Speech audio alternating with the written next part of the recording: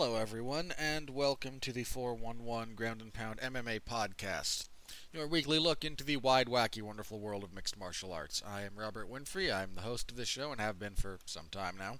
Several years. Yeah, geez, years. My life is terrible.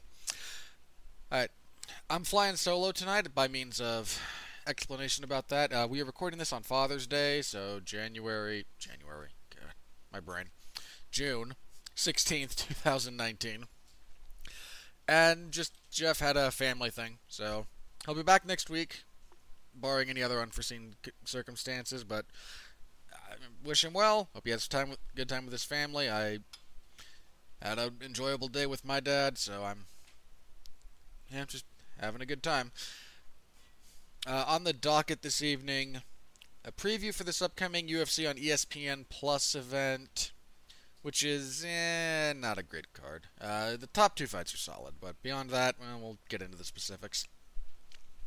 Much as I dislike giving Bellator airtime here because Bellator makes me sad, there were a couple of events that took place, a couple of things of note that took place at their event on Friday, so I do want to touch on a few things coming out of that. And the UFC made final a few main events for upcoming cards over the last couple of weeks, and I want to dovetail at least one of those into a discussion about the schedule of the UFC. Because, I don't know, something doesn't quite sit right, necessarily at the moment. I don't know, maybe it's nothing, maybe I just will wind up rambling to myself about inconsequential things. That's been known to happen. Alright, let's go ahead and jump into this. UFC on ESPN Plus 12. This is the UFC. It was nice to have a Saturday off last Saturday, but as a direct consequence of that, that was the only Saturday that I'm going to have off for a while. There are 5 Saturdays in June, and the UFC just took this one off. There's still 4 events for the month. There's going to be 2, 3... Yeah, there's going to be 4 in July, 4 in August, 4 in September, 4 in October, so yeah, my schedule's looking pretty full. This upcoming one will be the UFC's debut in the state of South Carolina. They will be in Greenville, which is notable for, I don't know, being the home of Stephen Thompson, I think. Hey, don't get me wrong, I don't have anything against the city. I don't mean to kind of sound like I'm bagging on it. It's just, not a... Again, I don't know, South Carolina might also be one of those states that it's not a small state, but you might only get, like, how do I say this? Greenville might be a kind of nexus point for an entire, like, region of the state. So, it might be a bigger deal, and, that region might not be able to get to, something in Columbia or more along the coast, so I don't know. I'm not familiar with the geography and, I don't know, what do you say that?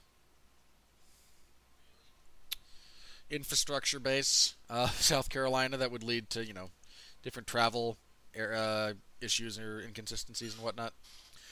Anyway, the main event is Renato Moicano, who is currently, he's a ranked contender, I believe, at featherweight.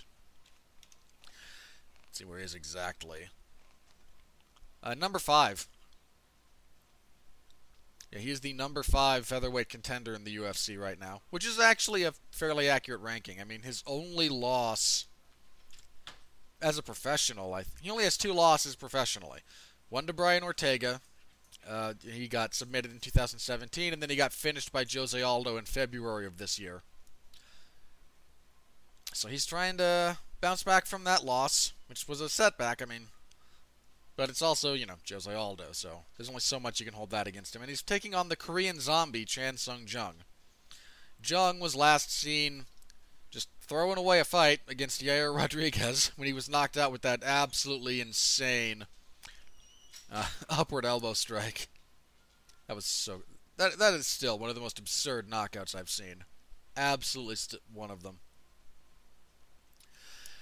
These two have been put together because they're going to get in there and they're going to scrap. It's a relevant fight for the division. I think Zhang is also ranked. Yeah, he's number 12.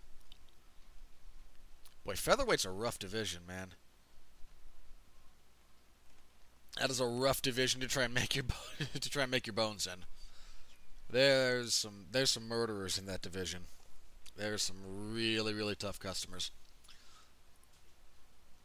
So Zhang and Moicano, the Korean Zombie has a lot of fights that entertain a significant portion of the fan base. I might even say a majority of it. I was less entertained by the fight with Yair Rodriguez than a lot of people were. I know a lot of people thought that fight was a fight of the year contender and whatnot. I don't remember if it featured in my year-end rankings. I know it was not the top fight. It was just too samey for me, but it was not boring, certainly. And Zombie, the Zombie can knock you out.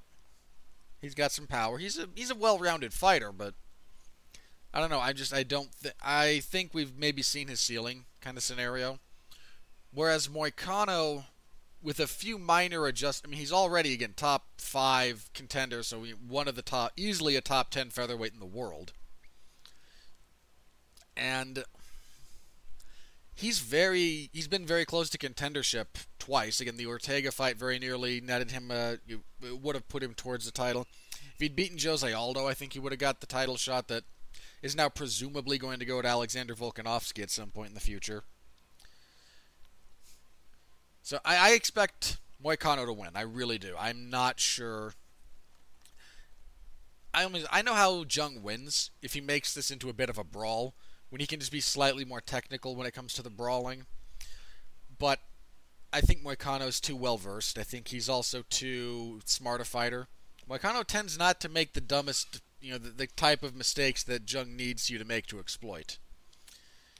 He's good from distance. He's got good leg kicks. He's a really solid black belt. Again, the submission loss to Ortega aside, he was having a fair degree of success against Ortega before that submission wound up happening. He's just a really good fighter, and I expect him to win here. I'm just not sure how Zhang's really going to be able to consistently find success against him. But if nothing else, again, the Korean Zombie has, one, I think? Let's see if I can find if he has a boring fight on his resume. Because the Rodriguez fight wasn't boring. He knocked out Dennis Bermudez very quickly when he returned from his military service. The loss to Aldo wasn't, I don't know. A lot of people were kind of down on that because they were kind of down on Aldo, but I was not bored by that fight. The Dustin Poirier fight wasn't boring. The Mark Hominick fight was 7 seconds long. Yeah, he's not really a boring fight. He does not have a lot of boring fights on his resume. If I wanted to go way back into his resume, I might be able to find something, but his WEC career was 2 fights, one of which he should have won, the Garcia fight, and then he got knocked out by George Roop. Then he won 3 in a row after that. So yeah, he's got a good history of watchable fights, if nothing else, and I expect another watchable one. I just expect him to come out on the losing end of things. Alright, next up, John Lineker and Rob Font. This was supposed to be Rob Font and Cody Stamann. Stamann? I think it's Stamann. Stamann pulled out due to injury. John Lineker stepped in to replace him. I think this is a rematch. Yeah. John Lineker defeated Rob Font via unanimous decision at UFC 198. Yeah, it was 2016. That was during Lineker's, God. Lineker's good, man. He's really good. It's a shame that he had so many weight issues down at flyweight, and that there's some things that he was never able to really get a handle on at the lower weight class. But he's a very, very good fighter. So, Font is, I think he's coming off a win. Yeah, he beat Sergio Pettis. So he's kind of traded wins and losses over his last few fights, but again, Font's very good. This just kind of goes to how tough bantamweight is as a division. I mean, Font's UFC losses are to John Lineker, Pedro Munoz, and Rafael Assunção, while he has wins over Matt Schnell, Douglas Silva de Andrade, Thomas Almeida, and Sergio Pettis. It's a pretty significant level of opposition he's been facing. He's not fighting scrubs, and there's a lot of credit for that. I'm not sure why I should think this rematch will go in all that differently than their first fight. Again, Font is a really good fighter. He has solid boxing. Wait, he fought Des Green? So I'm just looking at Font's record, and his first professional loss was against Desmond Green, who's a relatively large lightweight. And Font, yeah, is a bantamweight. Jeez. Excuse me. That's just crazy. So I expect Font to, find some success landing straight punches, but he's not good with the kind of pace and pressure that Lineker puts on you. And Lineker, scores good takedowns when he needs to. Font's really at his best when he's the one who kind of gets to dictate where the fight's going. If he's not happy with the striking, he can get takedowns. If he's not happy with the takedowns, he can, being reactive is not necessarily to his benefit. And John Lineker is excellent at being the one who dictates things. And, I mean, there's not too many people who have forced John Lineker. Even TJ Dillashaw didn't really force him to back up a whole lot. TJ was just good enough to perpetually punish him, get takedowns, because TJ's wrestling was so good. I have a hard time seeing this going all that much differently than their first fight. Unless Font's able to really kind of screw up the vision of Lineker early with some solid, jabs. Because John Lineker has a head made of, rock. I mean, that guy has eaten some absurd blows and just not cared. But, the old saying goes, it's the ones you don't see coming that hurt you, and Lineker kind of got wobbled by Dodson, I think. Not because Dodson hits hard, don't get me wrong. But once Dodson was able to find a couple of angles or kind of mess up some of the eyes of Lineker at various points, that's when he found some success that kind of made Lineker, wobble a bit. And if Font's able to kind of get some of that type of offense going, then he might find some success. But I expect a competitive fight, and John Lineker doesn't really have boring fights. Or if he does, they are very few and far between. But I think this will play out similarly to their first fight, and Lineker comes out on top. Unfortunately, he is kind of treading water at the moment with the loss to Sandhagen that he's coming off of. I think was kind of the big one, and it might be interesting to see Font try and replicate what Sandhagen did, but I don't think he has there's a very skill-specific style that Sandhagen was able to use in that fight, and I don't think Font has demonstrated that level of skill. Well, skills in that particular area is a better way to say that. But I expect a pretty solid fight, and I just think John Lineker will come out on top. Alright, next up we have Brian Barberena and Randy Brown. Barberena coming off of that loss to Luque. Oh, God, that brawl, man. He and Luque had... It's not fight of the year anymore. We've had a couple of better barn burners in some respects with Poirier and Holloway, or Martinez and... Martinez. I don't know what... I know why I thought that, because I thought Israel and then went to Israel Martinez, the wrestling coach, but Israel Adesanya and Kelvin Gastelum.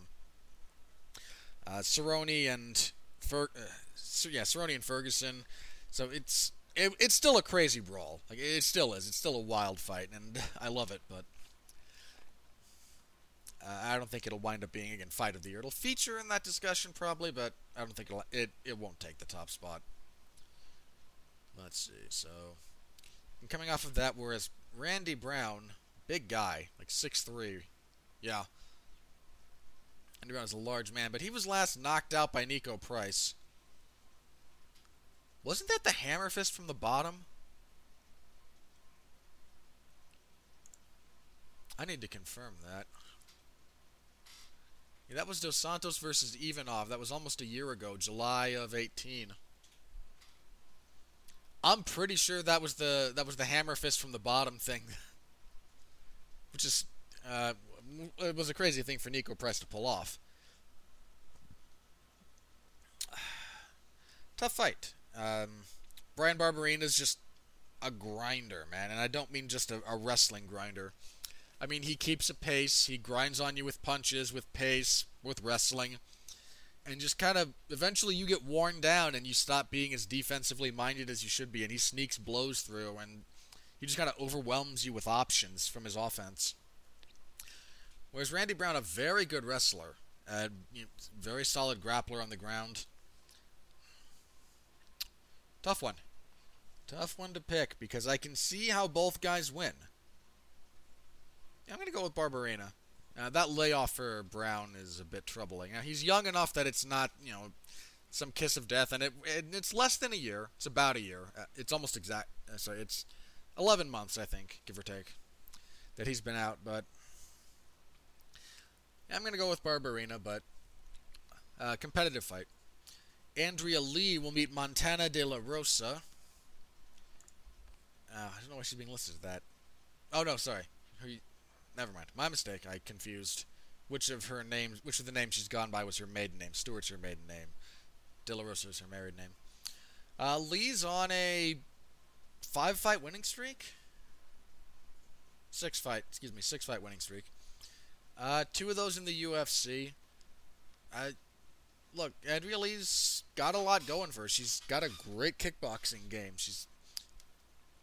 She looked really great in her last fight, actually. Is that Ashley Yoder? No, Evan Smith. I mean, she looked good against Ashley... sorry, why did I say Yoder? Veronica Macedo. I don't know who I'm confusing her with, actually. I think Yoder's also on this card, is the issue at hand. I mean, the Macedo fight was given fight of the night. I don't remember how accurate I think that was, but it wasn't a bad fight. Then she looked good against Evan Smith. Whereas Montana is 3-0 in the UFC on a 4-fight winning streak, has submitted all of her opponents. Yeah, this is a pretty significant fight for Andrea Lee. She's facing a style that has given her problems in the past, and if she can't overcome it here, again, she's still very young. She's, 30? She just turned 30. I was 30 a few months ago. But given given how long she's been fighting, I mean, she debuted professionally in MMA in 2014, so 5 years, not the longest time, but she has been boxing and kickboxing for much longer than that. She had an amateur boxing career, amateur kickboxing career in both traditional kickboxing and Muay Thai. So there's a lot of competition that she's been through, and if she's not... I mean, she only has 2 losses. One of them's to Roxanne Modafferi. So, I'm not trying to make this out like this is some giant crossroads fight, but it is an important one because there's better wrestlers than Montana it's flyweight. So, there are some that are better, but again, this is an important fight for her because the style has given her problems. Even in some fights she's won, she has struggled on occasion with the type of style that Montana De La Rosa brings. So, I'm going to pick Andrea Lee here. I shouldn't end that on an upward inflection. I apologize. I'm going to pick Andrea Lee here. But I can very easily see Montana De La Rosa winning this. And... I don't know I'm not entirely sure where the winner will land in the scheme of the women's flyweight division, because that division is still very much a developing thing. I mean, they're both ranked. Andrea Lee is currently ranked 10. Montana De La Rosa is ranked 11. For some reason, Jessica Ai is still ranked as the number 1 contender despite getting knocked completely unconscious by Valentina Shevchenko. The women's flyweight division has not been updated since that fight. Or if for whatever reason everyone just kind of thought, yeah, sure. I mean, Jessica Ai has a mediocre split decision win over Caitlin Chukagian. She can remain the number one contender. Ugh. I get that it can be awkward ranking a fighter below a fighter that beat them, but part of the purpose of the rankings is to establish who should be the next contender, not just rank the fighters in order of skill. And Jessica Ai is most certainly not the number one contender. Not after that fight. That was not a competitive fight.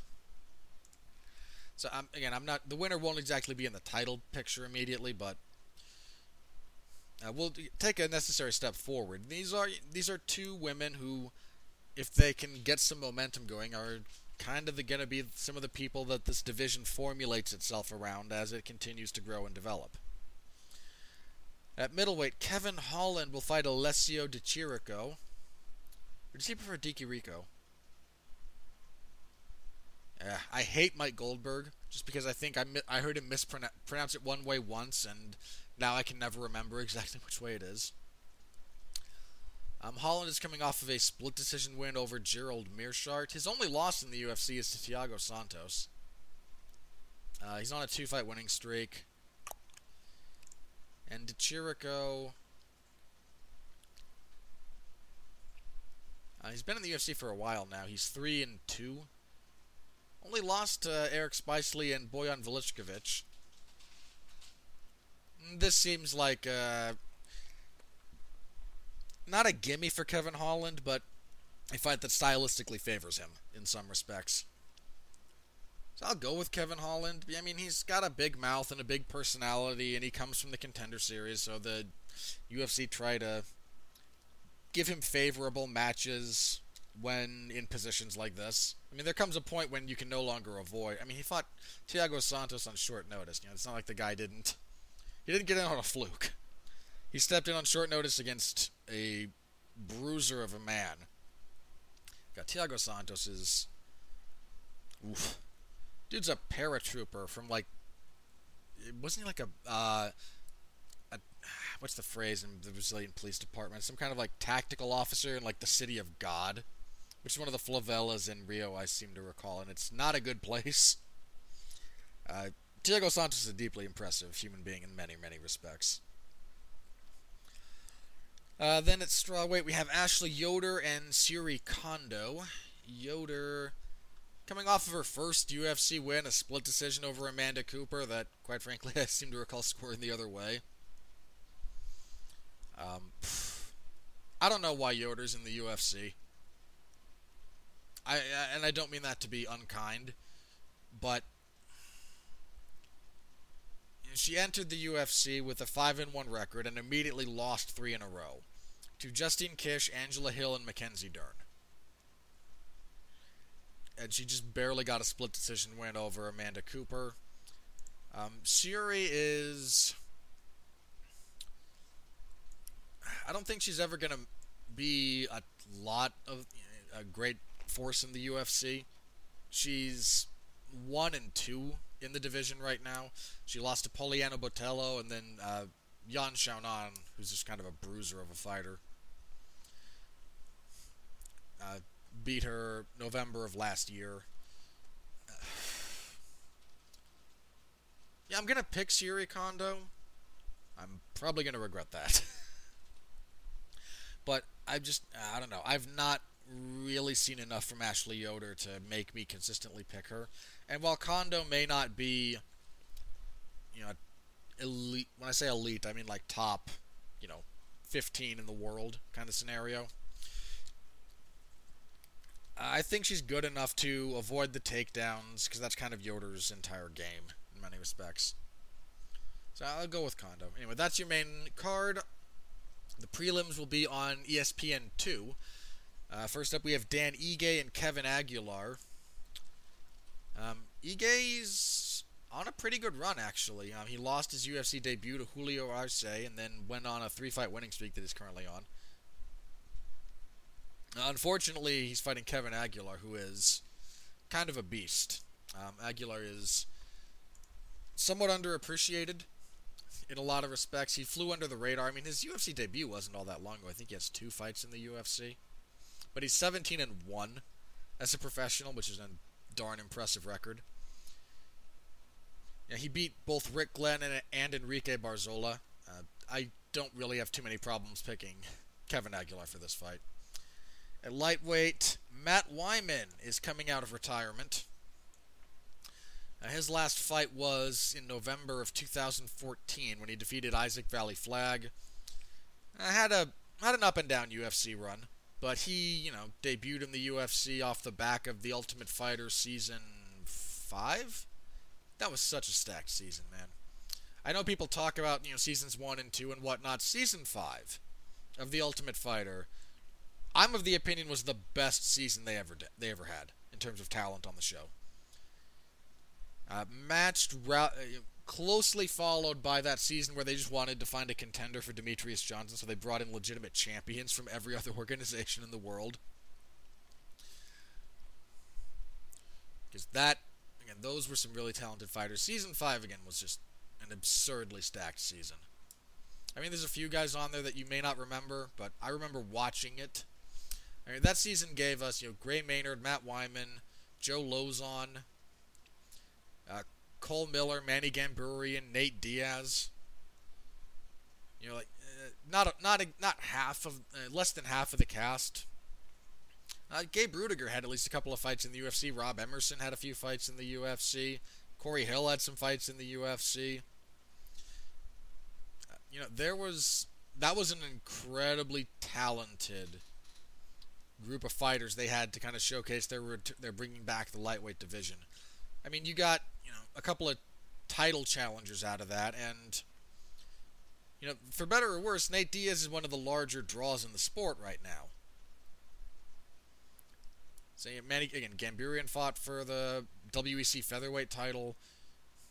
Graham Maynard fought twice for the UFC lightweight title. Joe Lozon has, I still think, the most finishes in UFC lightweight history.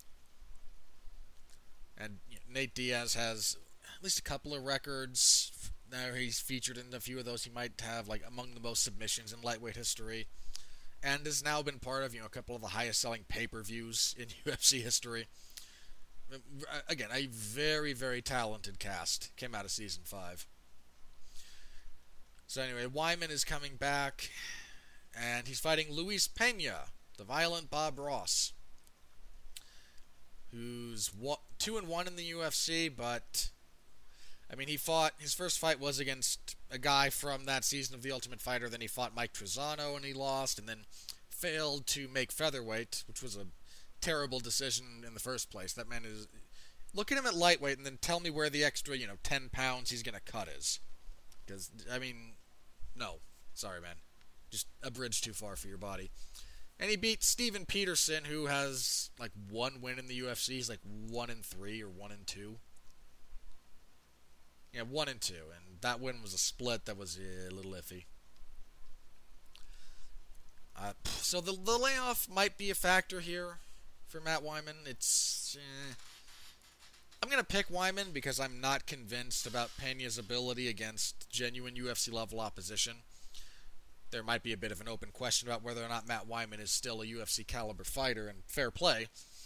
But as of his last showing, he was still a guy who could fight in the UFC, not challenge for the title, but made sense to have on the roster.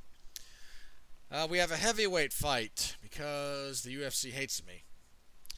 Alan Crowder, who is 10-3, I believe he last was seen getting a DQ win over Greg Hardy. Yeah, he got knocked out by Justin Willis. Then Greg Hardy landed that illegal knee that led to the DQ. Now he's fighting Jairzinho Rozenstruik. I might be mispronouncing his first name. Rozenstruik is 7-0. He is Senegalese? Suriname. Sorry. My flag game, not as strong today. He's 7-0. He has that one win in the UFC. He knocked out Junior Albini. Rozenstruik's a legitimate kickboxer. So this fight has a bit of potential. I imagine it'll go to Rozenstruik. Alan Crowder is a decent enough guy, but am I confusing Rozenstruik with somebody else? I might be in some respects, but I don't know. I don't think I am. I don't know, we'll find out. I'm sure it's been, yeah, I could be. Anyway, I'll go with Rosenstruik here, but I mean Crowder was, not doing well in the Greg Hardy fight up, prior to the illegal blow, so who knows. At women's flyweight, Ariane Lipski, the violence queen, will fight Molly McCann. This should be a decently entertaining scrap. McCann, coming off of that fight with Priscilla Cachoeira. Priscilla Cachoeira is just not a good fighter at all. Lipski lost her UFC debut. I believe she fought Joanne Calderwood. That's a pretty stiff ask in your UFC debut. I'll go with Lipski. But on the prelims, this is the fight that's probably going to turn in the most action. At middleweight, we have the UFC debut of Deron Winn. I'm actually kind of excited for that. Wait, did that get canceled? Hang on, I have to confirm something. That fight, oh boy. If that fight fell through, that would suck. I am not desperately hot, but Deron Winn is an interesting guy. In terms of his body makeup, he's short. I mean, he fights at middleweight. He's like 5'5". Yeah, he's listed as 5'5". His last fight was at light heavyweight when he beat Tom Lawler at that Golden Boy MMA pay-per-view, the Liddell vs. Ortiz 3. But he trains out of American Kickboxing Academy, and he has a pretty legitimate amateur wrestling background. So I was curious to see what he was going to do in the UFC. He was originally supposed to fight Marcus Perez. Perez fell out with injury. They booked Bruno Silva in there to fight that. This is being listed on Tapology as falling out due to a Bruno Silva injury. I'm not sure how true that is. I imagine it's true, but that would suck if true, because I want to see Deron Winn in the UFC. I want to see him at middleweight. He's a short guy. He's 5'5". That's, by and large, too short to fight at 205, in the UFC at least. In other organizations, you can get by just being significantly better as a fighter and overcoming the height and, again, rehydrated weight discrepancy you might be under. Much tougher ask in the UFC. If that is incorrect, I'm going to pick Deron Winn, and it's still on. If it isn't, they're going to try to keep him on the card, I think, and I'll pick Deron Winn in the dark against a lot of guys, so kind of looking forward to that. And kicking everything off, we have Andre Ewell against Anderson Dos Santos. Andre Ewell, whose biggest win is, and I wish this meant more, over Renan Barão. That was his UFC debut. Then he went on to be defeated by Nathaniel Wood. And Anderson Dos Santos, 20-7. He's had one fight in the UFC. Okay, he lost to Nad Narimani. I vaguely recall that fight. Very vaguely. I mean, his losses are to... it's okay. I don't know all of these, but I know a couple of the guys he's lost to. I mean, Said Nurmagomedov is in the UFC now. It's one of the guys that he lost to. I'll go with Anderson Dos Santos because but that's a bit of a coin toss in some respects. I'm not... There's the guys that I just know I haven't seen a tremendous amount of, so there's only so much reasonable prediction that I can make there. But I'll go with Anderson Dos Santos, and then we'll just see if Andre Ewell can kind of surprise a few people. But that's your prelims. Again, Lipski and McCann's kind of guaranteed to be a bit of a scrap. Might be interested to see what Matt Wyman can do. Hopefully Crowder and Rosenstruik ends quickly, because if that goes long,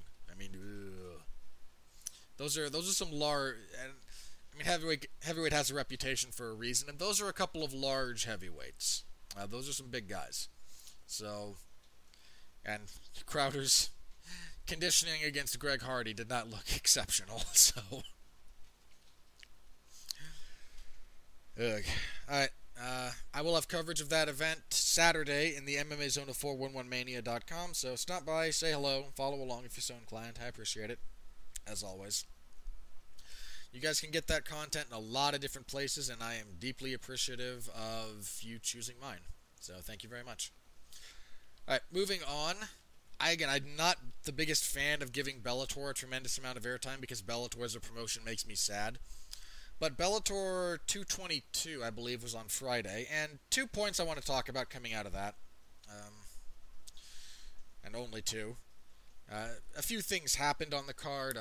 Roy McDonald defeated Neiman Gracie via unanimous decision to advance for a rematch with Douglas Lima in the finale of the welterweight Grand Prix tournament.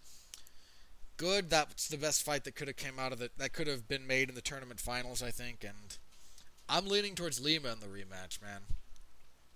The fight itself was all right. You have to be really into some of the technical things that took place in that fight to kind of get up for it, and I don't want to go into too much detail. The 2 big things that came out of it. One, Chael Sonnen, former 3-time title challenger across 2 divisions in the UFC, was knocked out by Lyoto Machida via flying knee in the second round of that fight and decided to retire. Now, Sonnen retired previously after one of his failed drug tests, but I tend to think this is more going to stick, for a couple of specific reasons. One, the previous retirement was done almost kind of in protest of the some of the drug testing things going on, and look, Sonnen is... I'm not going to do the Kevin Iole thing and call him one of the biggest cheaters in the history of the sport, because I don't think that's accurate. But he got caught a fair few times, and he got caught for he had some wild test results, put it like that. And the big thing that I think is going to play into this is, at this point in time, Chael is much better positioned for life after fighting. Between his podcast, which is popular, and his work as a broadcaster for ESPN, he's not in the position that he was previously, where fighting was really his primary means of income. I think at this point he's, well established to step away from fighting on a permanent basis and not have to worry about his financial future, at least immediately. I mean, broadcasting is a notoriously volatile promotion, and podcasts' favor can rise and fall, but he's much better positioned. And he's older now, and I think it's pretty clear that, the game has passed him by. But, Sonnen, much as I have never been a fan, I've never personally been much of a fan.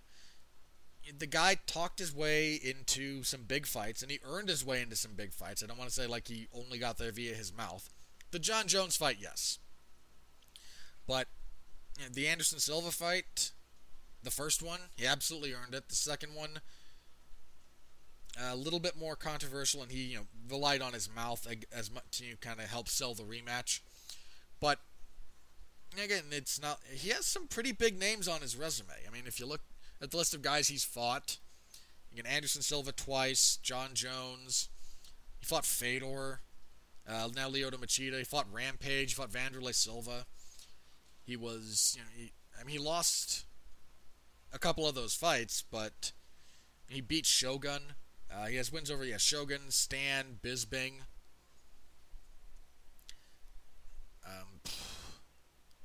There's some other, crap.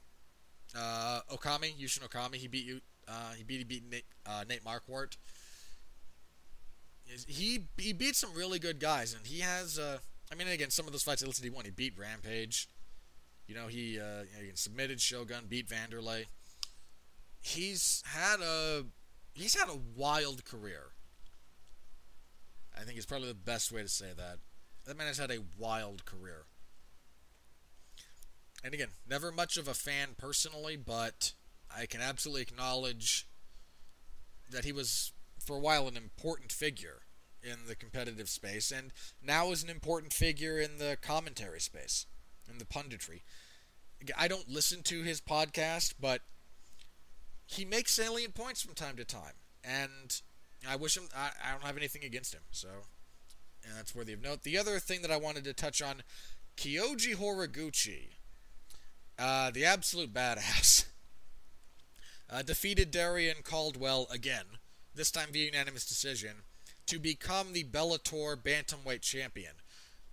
Horiguchi is a natural flyweight. You may remember his UFC run where he only lost to Demetrius Johnson in a fight that he was rushed into. And we say rushed just in terms of pure development. I'm honestly sad we never got a rematch. That was one of the rematches on DJ's resume I wanted to see. If he had stuck around, again, Horiguchi didn't stick around the UFC. He didn't like the way they treated him, and I don't blame him. But again, there's a couple of fights I wish we could have got from DJ before he left the UFC. I would have loved a rubber match with Henry Cejudo, and I wanted to see him and Horiguchi again, because Horiguchi improved a lot after that loss to Demetrius Johnson. Johnson made him a better fighter. He became a better fighter after that fight. But he's with Ryzen, I believe. And there's just not enough flyweights in Ryzen to make a genuine division, so he beat a bunch of flyweights, went up to bantamweight, became the Ryzen bantamweight champion. Ryzen and Bellator have not a full-on co-promotion deal, but they do, they might now. But Darian Caldwell went over to fight Horiguchi and challenge for the Ryzen belt, I believe, and Horiguchi submitted him. Then this one was for the Bellator belt, and Horiguchi beats him. And Darian Caldwell is a legit bantamweight. There's still some issues. Caldwell's game, man, I don't know. There's a few things that he should have figured out by now that he does not seem to have really been able to implement consistently. But Horiguchi now, Ryzen and Bellator bantamweight champions. He is, I believe, contractually obligated to defend the the Bellator title at least once a year. Whether that holds up or not, we'll see. But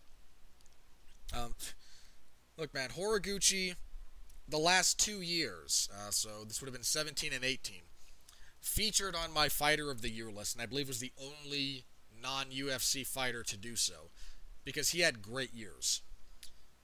This man is having... I think Horiguchi, and I'm not alone in this, and I know I'm just kind of... So this is not the first time you're going to have heard this. I think Horiguchi is, on a skill level, the best mixed martial artist Japan has ever produced. He is an exceptional fighter, with exceptional work ethic. You can't find anybody that says a bad thing about him in the gym. Dean Thomas was singing his praises on social media after the fight. Just, somebody asked him, what's so special about Horiguchi? It's, aptitude, it's in-fight IQ, it's work ethic, and just all the things that you really want out of a top-level fighter. And Horiguchi is... If you're ranking pound for pound in the world, Horiguchi should be on that list. And this is a guy who, again, will probably not get credit at the end. This might have been his first fight of the year. Hang on, I have to confirm his schedule. Because I believe he beat... Yeah, he beat Darian Caldwell December 31st of 2018 to win the inaugural Ryzen Bantamweight Championship. In 2019, he has finished Ben Wynn and now beaten Darian Caldwell again to become the Bellator Bantamweight Champion. Yeah, the dude has a grand total of 2 losses on his resume. It's 28-2 overall. One of those was a majority decision earlier in his career against Masakatsu Ueda. And then the loss to Demetrius Johnson. That's it. This guy exited the UFC after beating Ali Bagrutinov. He exited the UFC with a record of 7-1. And that one just happened to be to DJ. It's a shame the UFC treated him the way that they did. Because Horiguchi is an exceptional fighter. He knocked out Ian McCall in 9 seconds. Yeah. So, wanted to take time out of this to give Horiguchi credit for being as awesome as he is. Horiguchi is an exceptional fighter. He's one of those guys outside the UFC that I absolutely go out of my way to try and watch. So, wanted to give Horiguchi some props here because he's great. it's great to watch him fight. So thank you, Horiguchi, for putting on great fights. Continue doing so, and best of luck in the future. All right. The UFC confirmed a few main events. Let's start with UFC on ESPN 5. I want to confirm that. I believe it's 5. This is the San Antonio card for July 20th. 4, rather, excuse me. This was only announced this last week, so for an event that is just a little over a month away, they went down to the wire signing a main event for this card. Apparently they wanted to do Luke Rockhold and Jan Blachowicz. They wanted to move that from UFC 239. They wanted to move that from UFC 239 to the main event for that card, but Luke Rockhold, take this for whatever it's worth. The word seems to be that Luke Rockhold had a scheduling conflict where over that weekend he will be shooting some promotional material for Ralph Lauren, because he's one of he might be the feature for their upcoming polo campaign. Luke Rockhold is an attractive man, physically, personality-wise a little iffy, but he is signed as he does some modeling now, and he's signed for Ralph Lauren, and that date couldn't be moved, so he couldn't move the fight. Anyway, the UFC settled on a welterweight fight between Rafael dos Anjos and Leon Edwards, which is one of the fights we speculated about being made coming out of the Till versus Masvidal event earlier this year, back in March, as being that was a potential fight, especially after RDA beat Kevin Lee. That was like, okay, you know what? Give Rafael dos Anjos does not get the credit he is due. I'm not usually big on making wide, sweeping declarative statements like that, but Rafael dos Anjos, former lightweight champion, has an exceptional resume at lightweight in the UFC. I mean, he went on a heck of a run where, over the course of 10 fights, he only lost to Khabib Nurmagomedov. Might have been more than 10. Hang on. 1, 2, 3, 4, 5. Lost 6. So 6, 7, 8, 9, 10. Yeah, 11. He went on a 10-1 streak that saw him become champion and defend it. Lost to Eddie Alvarez, lost to Tony Ferguson. I mean, I maintain Rafael dos Anjos is an all-time great lightweight and was in a position to potentially be the greatest lightweight ever. That was on the table for him. Didn't pan out that way, but that was a possibility. Now moves up to welterweight and will fight anybody. He fought his record at welterweight is 4-2, but he has wins over Tarek Saffiedine, Neil Magny, and Robbie freaking Lawler. Has only lost to Kamaru Usman, the current champion, and Colby Covington, the interim champion. And then he's just coming off the win over Kevin Lee. Now he's, that was in May. Jeez. So a couple of months later, sure, give me Leon Edwards in San Antonio. Rafael dos Anjos is a workhorse. I mean, for the amount of fights he has, he's 29-11 overall. Good grief. 40 professional fights. Dating back, he's debuted in 2004. It was his professional debut. It was a split decision loss. So, that's 15 years. Almost. This man has been fighting. And there's a lot of decisions in there. There's a lot of rounds. And to say nothing of the training. I mean, he trained at King's MMA with Rafael Cordero, who a fair portion of his training ethos is sparring like you're fighting. I mean, again, look at that. Look at those fights back to back. Robbie Lawler into Colby Covington. Terrible style matchup for him. We all knew that even going in. And scoring it live, I thought he won the fight, and I think there's still an argument for him. There's not a lot that Covington does offensively. Loses clearly to Usman. That was not a competitive fight. But fought back-to-back, again, Lawler, Covington, Usman. Tough, all exceptional fighters. Covington and Usman, and then Lee, those are all powerful wrestlers which is a style he struggled with. And just give that man credit for being for as many fights as he's had, for as many rounds as he's had, for as many years as he has in the game, does not look like a guy who's, over the hill. Does not seem like he has, just taken so much damage that it's really beginning to affect his performances. Now he's fighting Leon Edwards. Leon Edwards is a tough fight. Edwards is on a significant winning streak. Edwards' only losses in the UFC are a split decision to Claudio Silva and to Kamaru Usman.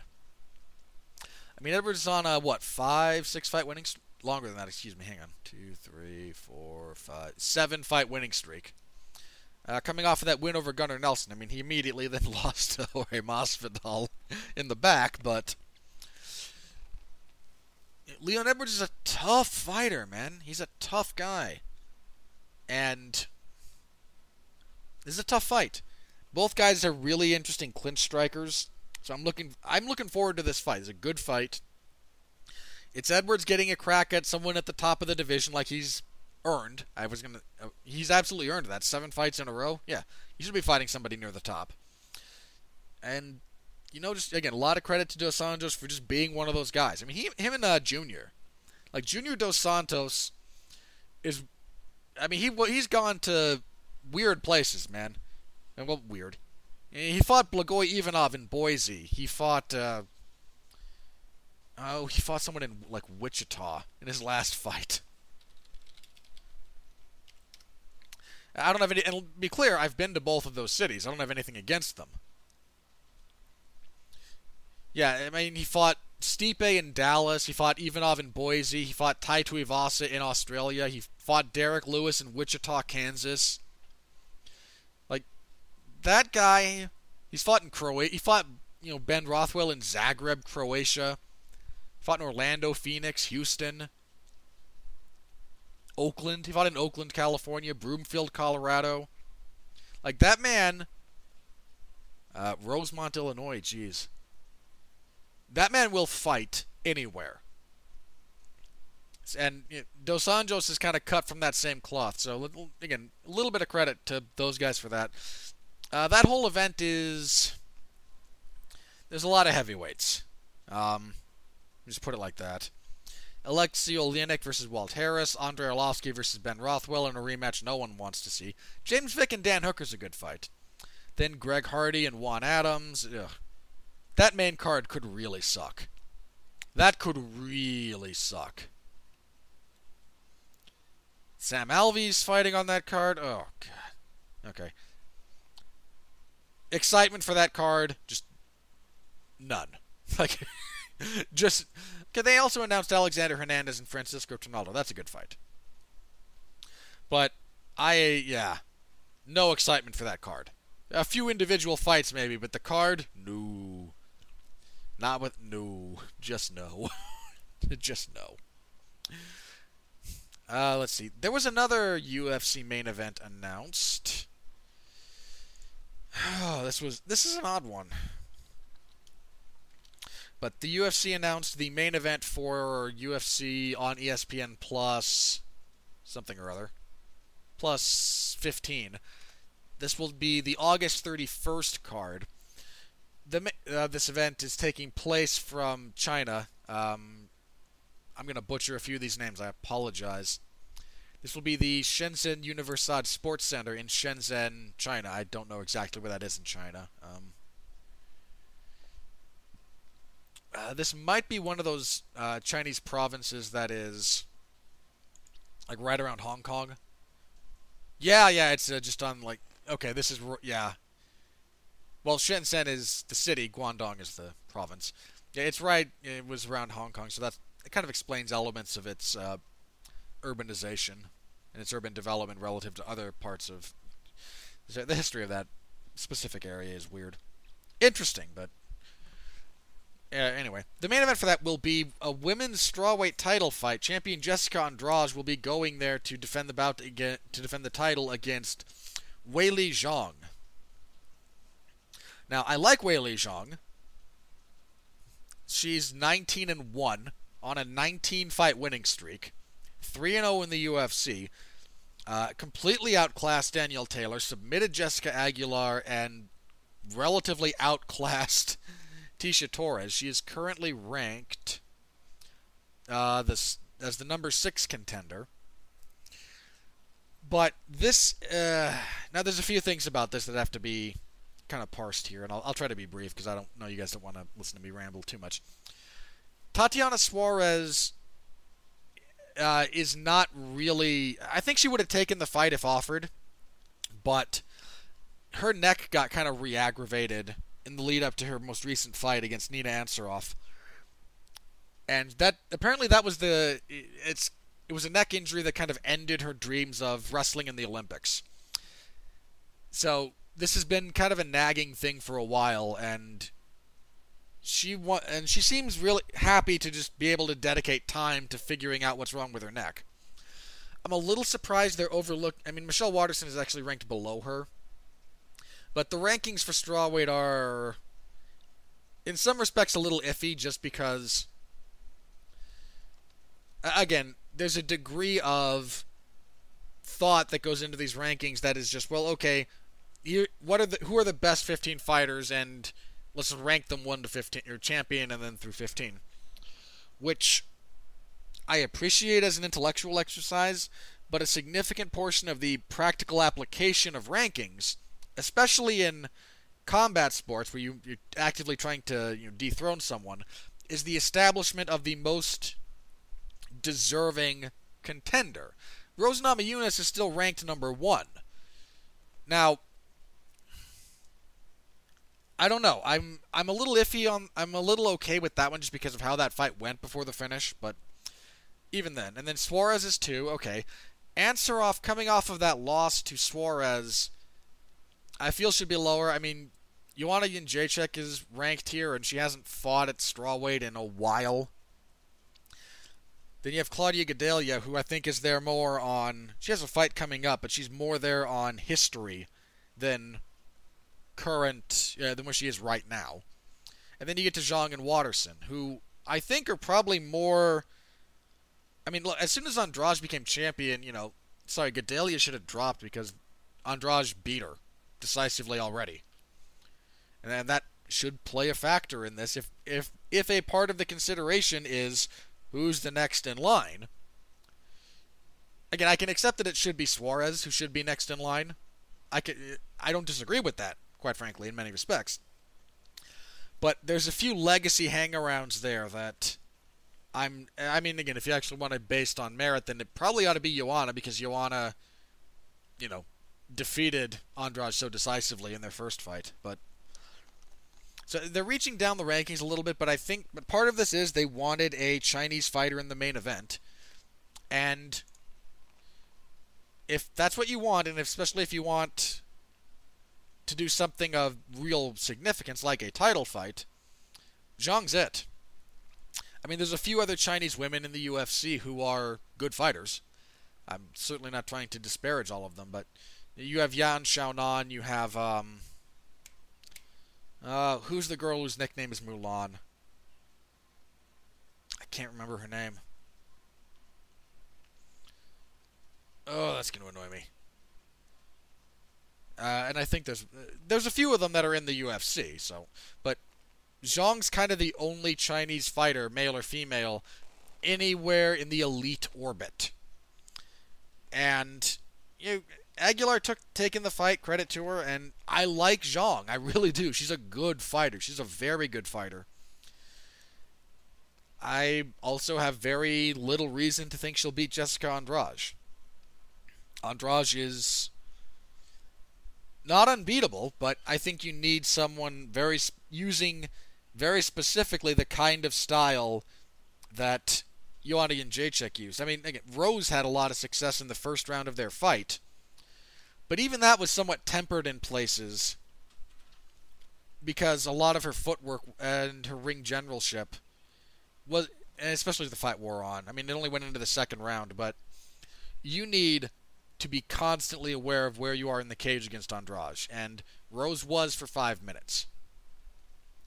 And then things just for her slowed down after that first round. And again, I think what Andrade did played a part in that. That wasn't just Rose falling apart. That was Andrade pressuring Andrade to get into the body.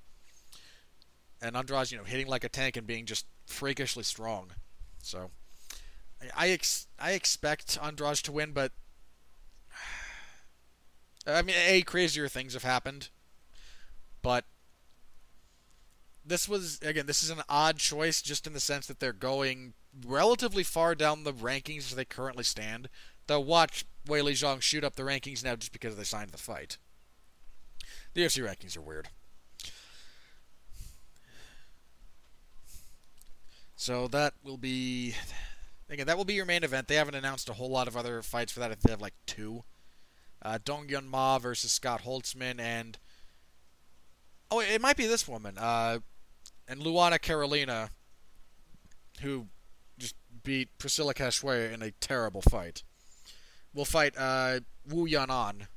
And Wu Yanan might be the woman whose nickname is Mulan. There's 3 or 4 Chinese women in the UFC, and most of them are. I think Wu's like 1-1. Yan Xiaonan has a winning UFC record. Again, Weili Zhang obviously has a good UFC record, so they're talented fighters. But again, that's all we have for this card at the moment. But if that's your main event, again, it's very clearly designed to play on nationalistic tendencies. But what are you gonna do? It's a strategy that does in fact sell tickets. So to the extent that the UFC can actually sell tickets in China, I'm not sure about the legality of that.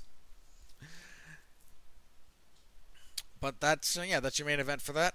So, again, not the worst fight in the world. A bit of an odd one. I don't think Zhang's ready for the title shot. But, I've been wrong. Again, I've been wrong about stuff like that in the past. Let's see. They've really announced anything else? They still don't have a venue for the September 14th card. They've announced a few fights for that card. Man, none of those are all that great, actually. Jeez. But no venue for that yet. We still don't have an actual venue for the UFC on ESPN 5, and this is August 3rd. So that's coming up in a hurry. That's the UFC's return to Russia. It's currently listed as taking place in Sochi, which, given that they had the Olympics there, in many respects should have the infrastructure for it. But there's not been a specific venue announced, and might even wind up being in a slightly different city. I mean, there might be something more adjacent that they wind up going to. They got to get that hammered out, because that's coming up, man. Again, we get further out, we get to some of the events in October that they've listed that they have neither a venue nor a location for. Fine, that's October. That's 4 months. You've still got time to get some bouts signed and before guys have to go into camp, before all of that stuff. But there's stuff that's absolutely coming up. Also, there's a little bit of noise about, for some reason, there's some talk that Robert Whittaker versus Israel Adesanya might take place in Vegas. Please, don't be this stupid. This is, like I have said before, matchmaking is an incredibly difficult job. But not only do we now have, these two, this is a slam dunk to take place in Australia. They're both from Oceania. I believe technically they're both from New Zealand. I have to double check on Whittaker. He might be from Australia. I can't remember. I can't remember if he was born in New Zealand and now fights out of Australia, or a little bit of the other way around. I apologize if I get that wrong. I mean, Israel Adesanya was born in Nigeria, but grew up in New Zealand. These are two guys who represent that part of the world. Those are the two best middleweights in the world. There's no gimmick there. Those are it. Those are the two best. It's a great fight. You have an event on October 5th in Sydney. This isn't that hard. I mean, and if you're worried about, there might be some concerns about the pay-per-view sales. Look, Adesanya and Gastelum, the card they were on with Poirier and Holloway, not a very high-selling card. Great fights. Those top two fights were, again, like the top two fights of the year right now. Where you rank them largely comes down to personal preference. And, I mean, Whittaker's last fight was the fight of the year for 2018 when he fought Romero. That the UFC fans stupidly did not vote for because the UFC fans suffer from A, recency bias, and B, when you put up a Twitter poll, yeah, the fight that was on the card that Conor McGregor fought on, that was, don't get me wrong, Ferguson and Pettis, great fight. But higher visibility, occurring more recently, yeah, it's going to outweigh the better fight that took place earlier in the year and was seen by fewer people. There's just logistics there. But, no. Romero and... seriously. Romero and Whittaker was the fight of the year. Great fight. So putting those two together, again, if you're worried about the sales, A, you're on ESPN, your pay-per-views are done all through ESPN Plus now, so you shouldn't, like, you guys clearly don't care that much. Just put those two in Oceania and let them have that big fight. This isn't hard. This will come off so much better if you host that fight in that location than if you toss it in Vegas. Please, please, don't overly complicate this. It's not that hard. This is one of those times when it's not that hard. Alright, I think that'll do it for us for this evening, so thank you all very much for listening. Always profoundly appreciate the fact that you guys choose this content. Only a little over an hour, nice. Alright, let's see. What do I have for plugs? This Tuesday on Damn You Hollywood, Mark Radulich and I will be reviewing Men in Black International. Seems to have been a bit of a dud. Haven't seen it yet. We'll see it before the show, so look forward to thoughts on that. Next Sunday, we'll be back here to review that Greenville event and preview UFC on ESPN 3. They will be in the Target Center in Minneapolis, Minnesota. This is the event headlined by Francis Ngannou and Junior Dos Santos. Also on this card, this is a pretty solid card, actually. Jussier Formiga and Joseph Benavidez will fight for the right to then sit out for a year and a half while the UFC futzes around with the flyweight division. Damian Maia and Anthony Rocco Martin is a good fight. Marco Polo Reyes is on this card, and he's... Reyes is not a great fighter, but he's a good bit of fun. Vince Pichel and Roosevelt Roberts, actually, that has some potential. So they put together a pretty solid card for the main card there. And, I mean, again, Ngannou and Dos Santos. The winner of that is probably your number one contender to the winner of Stipe and Cormier, too. Which is weird. I mean, Dos Santos was soundly trounced by Stipe in their most recent fight, as was Ngannou. But Dos Santos has been enjoying a bit of a career renaissance, and Ngannou's still a marketable guy. I don't think either of them would beat either of those two. Although, Dos Santos, while he is a bit shop-worn, Dos Santos and Cormier is the most intriguing permutation of those groups, of those four guys. Also, I think the least likely to happen, but what are you going to do? So next week we'll have a full preview of that card as well as a review and whatever major news happens to break between now and then. That'll do it. Thank you very much for listening. Deeply appreciate all of you. I know you can find this elsewhere. I know this is just supplemental for your MMA experience. If I am your only MMA podcast, wow. I hate to say this in a quasi-condescending manner, but please do better. I am deeply, deeply flattered and humbled that you choose what we do here at the 411 Ground and Pound MMA podcast. I also encourage you to expand your MMA knowledge if you're interested. If you want to be, the more you get, the more of a fan you. I suppose the bigger fan you are, the less likelihood there is that this is the only supplemental MMA content you take in anyway. So, but yeah, there's a lot of other guys out there guys and girls doing some good stuff, so thank you for choosing ours to kind of supplement that. Always appreciated. Until next time, stay safe out there, and please continue to be well, be safe, and behave.